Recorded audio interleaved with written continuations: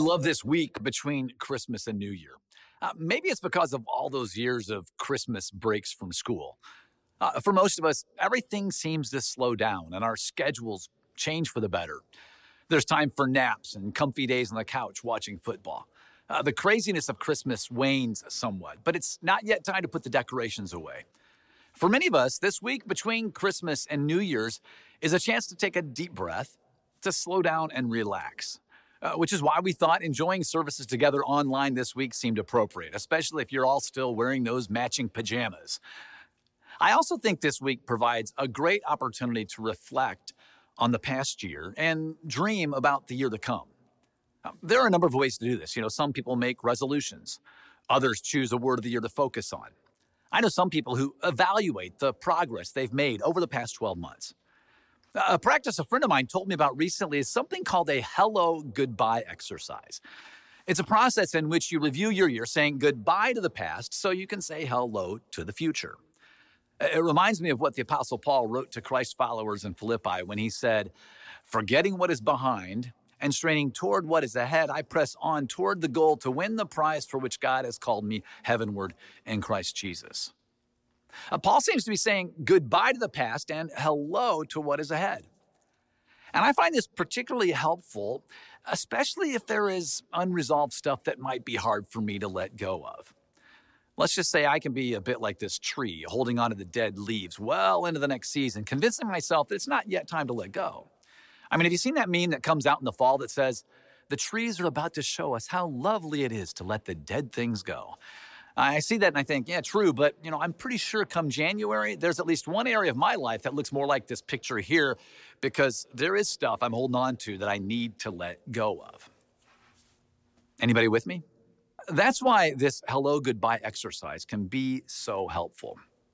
So, as you think about the last year, how would you answer the question, what do I need to say goodbye to? What do I need to say goodbye to? Looking back on the year 2021, what were the seasons of challenge? The times of sorrow? What disappointed you this past year? What seems to fall short of your hopes and dreams when you look back on 2021? As you reflect back in the last year, ask yourself that question. What do I need to say goodbye to? What do I need freedom from? It could be something hurtful someone did or said to you. It may be something you brought on yourself. Or it might be something that happened because the world is a very, very broken place. During this time of goodbye, we can ask God to help us let these things go, to let them finally die and be buried. Because we're about to flip the calendar to 2022. And I don't think any of us want to be like that tree holding on to dead leaves. The good news is that after we take the time to say goodbye, then we are ready to say hello. We can ask ourselves, what do I want to say hello to? What do you want to see happen in this new year? What hopes and dreams do you have for the next 12 months? What adjustments do you know you need to make as you step into 2022? Ultimately, when we walk through this hello and goodbye exercise, what we're doing is ensuring that we align our daily lives with what is truly important to us. The end of one year and the start of another is the perfect time to do a purpose check, to ask ourselves this all-important question, what am I living for? What are you living for? I know it's a huge question, isn't it? But the truth is, our lives answer the question whether we reflect on it or not. How we spend our time and our energy and our resources says everything about what we are actually living for. And Jesus urges his followers to wrestle with this question, what am I living for? When he challenges us to consider what we treasure. And he's reminding us how easy it is to live for lesser things that will not last. He calls those treasures on earth rather than giving ourselves to what will last forever. And he calls those things treasures in heaven. As for me, I know I'm living for treasures on earth when I prioritize work over family and friends, when I choose image instead of intimacy, and when I value stuff rather than experiences with God and people. And I know I'm not alone.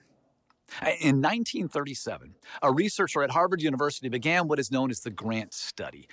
tracking what factors contribute to human well-being and happiness. The research team selected 268 male Harvard students who seemed healthy and well-adjusted to be a part of this study that continued for over 72 years.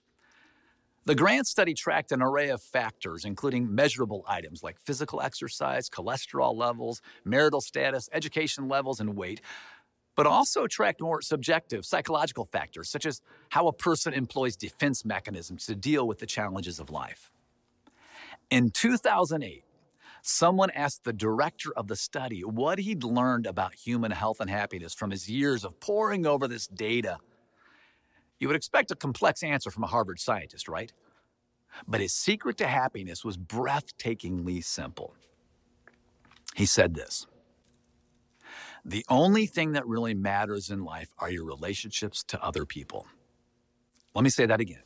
The only thing that really matters in life is your relationships to other people.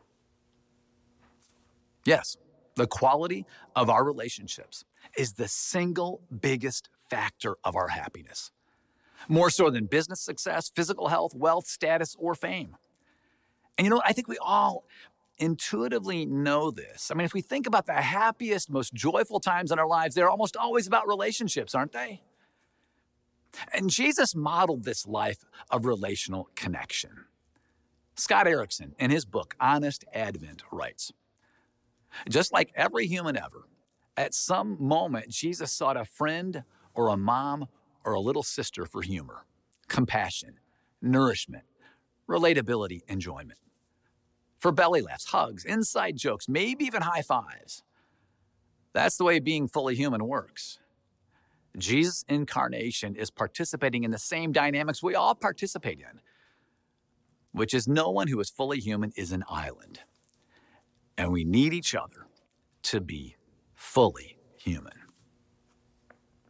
At Christmas, we remember that Jesus came into this world and showed us what it looks like to be fully human. And that is a life lived with meaningful connections.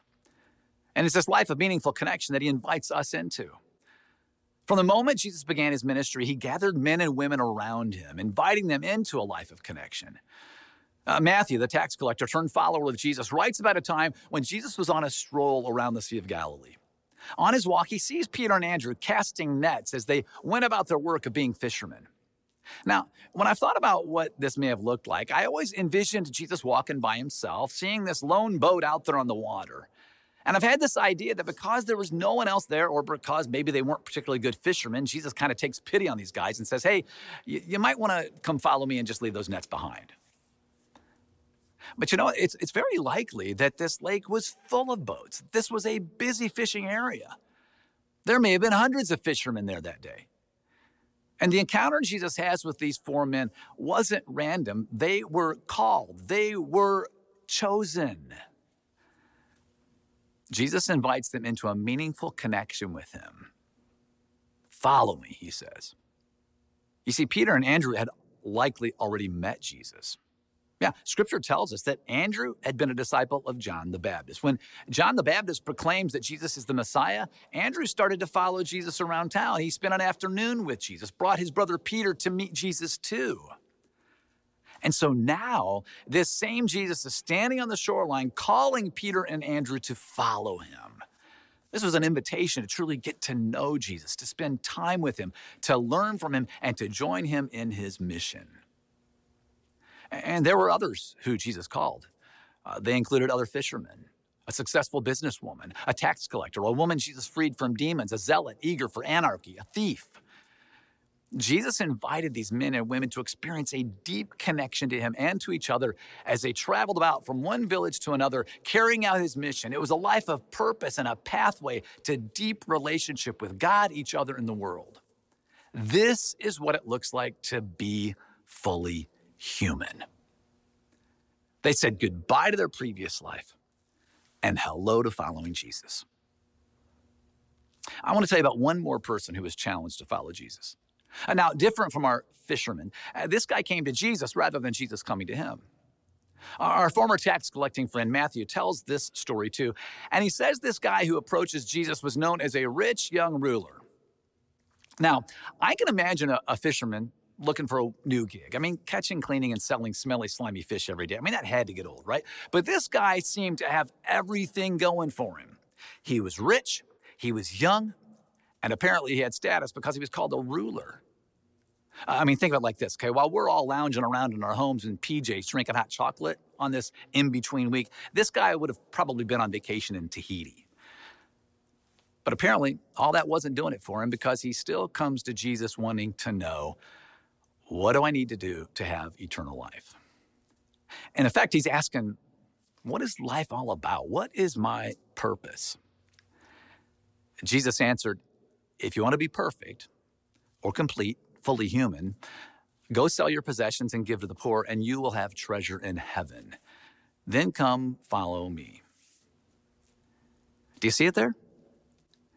It's the same invitation given to Peter and Andrew. Follow me. Jesus now invites this young man into a life of connection, a life full of purpose, and a pathway to deep relationship with God, each other, and the world. And how does he respond? When the young man heard this, what Jesus had just said, asking him to follow him, he went away sad because he had great wealth.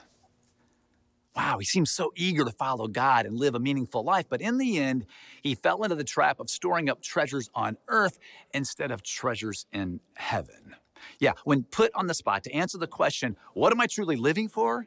He just couldn't say goodbye to what he needed to leave behind in order to say yes and hello to fully following Jesus. Now, my guess is you know where I'm going with these stories today.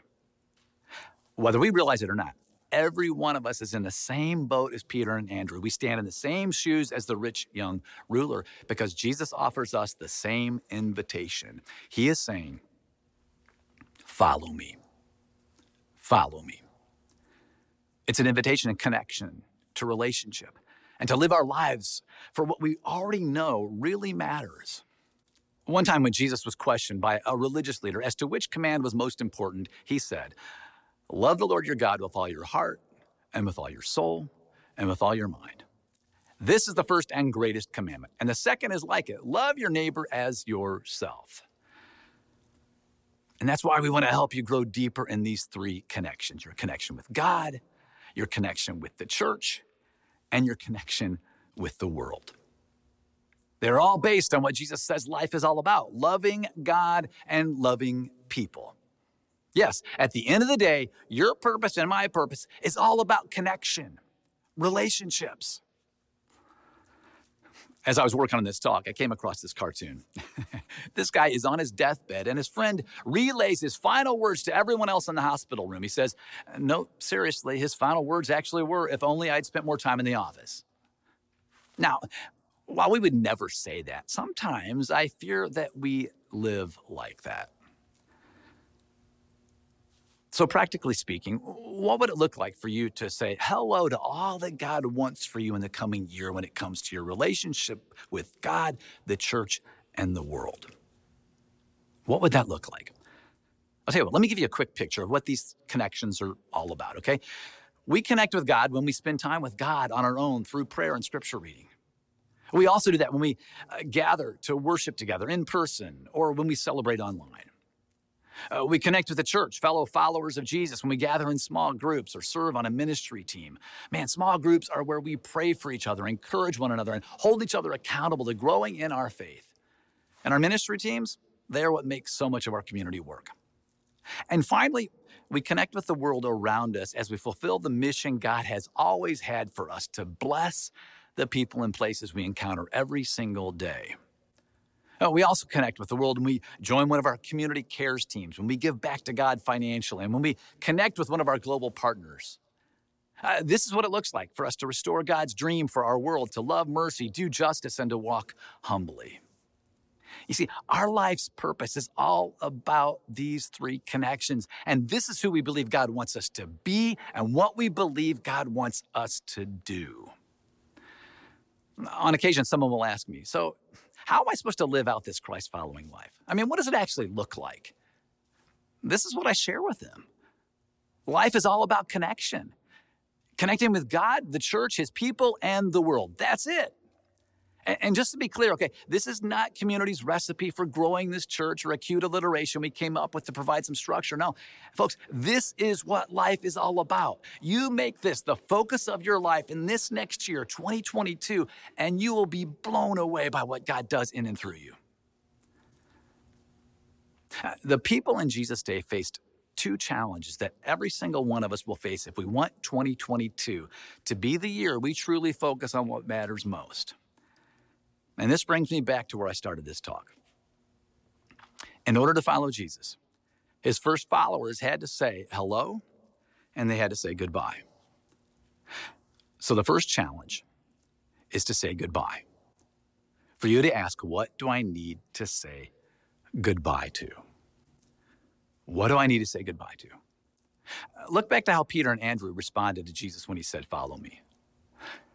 At once they left their nets.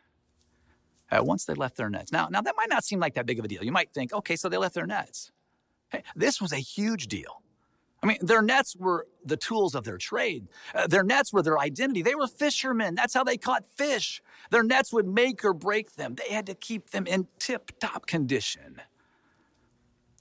So as you look ahead to 2022, hoping it is a year where you connect with God and the church and the world more deeply than ever before, what might be your net that you need to leave behind? What have you been holding on to that you need to say goodbye to? Could it be your tendency to overwork? Maybe it's your desire to seek affirmation and acceptance in ways you know aren't good for you. Is it control over your time? Or is it a habit you just can't seem to shake? Or maybe a lie you believe about yourself? We all have our nets. What is your net? What do you need to say goodbye to so that 2022 is the year you give relationships a priority? That's the first challenge, to answer the question, what do I need to say goodbye to? Now, the second challenge is to answer the question, what do I want to say hello to? What do I want to say hello to? And that last half of verse 20 clues us into what these fishermen said hello to. Matthew says, at once they left their nets and followed him. They followed Jesus. They said hello to following Jesus. And that marked the beginning of the most incredible, grace-filled, world-changing adventure they could have ever imagined. And this is what it means to be a growing 3C Christ follower. We are growing in these three connections, our connection with God, the church, and the world. So what step could you take to deepen your connection with God? What step could you take to deepen your relationship with God's people, the church? What step could you take to deepen your relationship and impact on the world? Every relationship is headed in one direction or another. It's either moving in the direction of deepening and growing or in the direction of weakening and dying. Let me say that again. Every relationship is moving in one direction or another. It's either moving in the direction of deepening and growing or in the direction of weakening and dying. Relationships are not static. We want you to deepen and grow as a Christ follower in 2022. So in this in-between week, this week between Christmas and the New Year, I want to encourage you to spend some time, even today, even right now, saying hello and goodbye. What do you need to say goodbye to in order to follow Jesus? What do you need to say hello to in order to follow Jesus? Together, let's follow Jesus into this new year.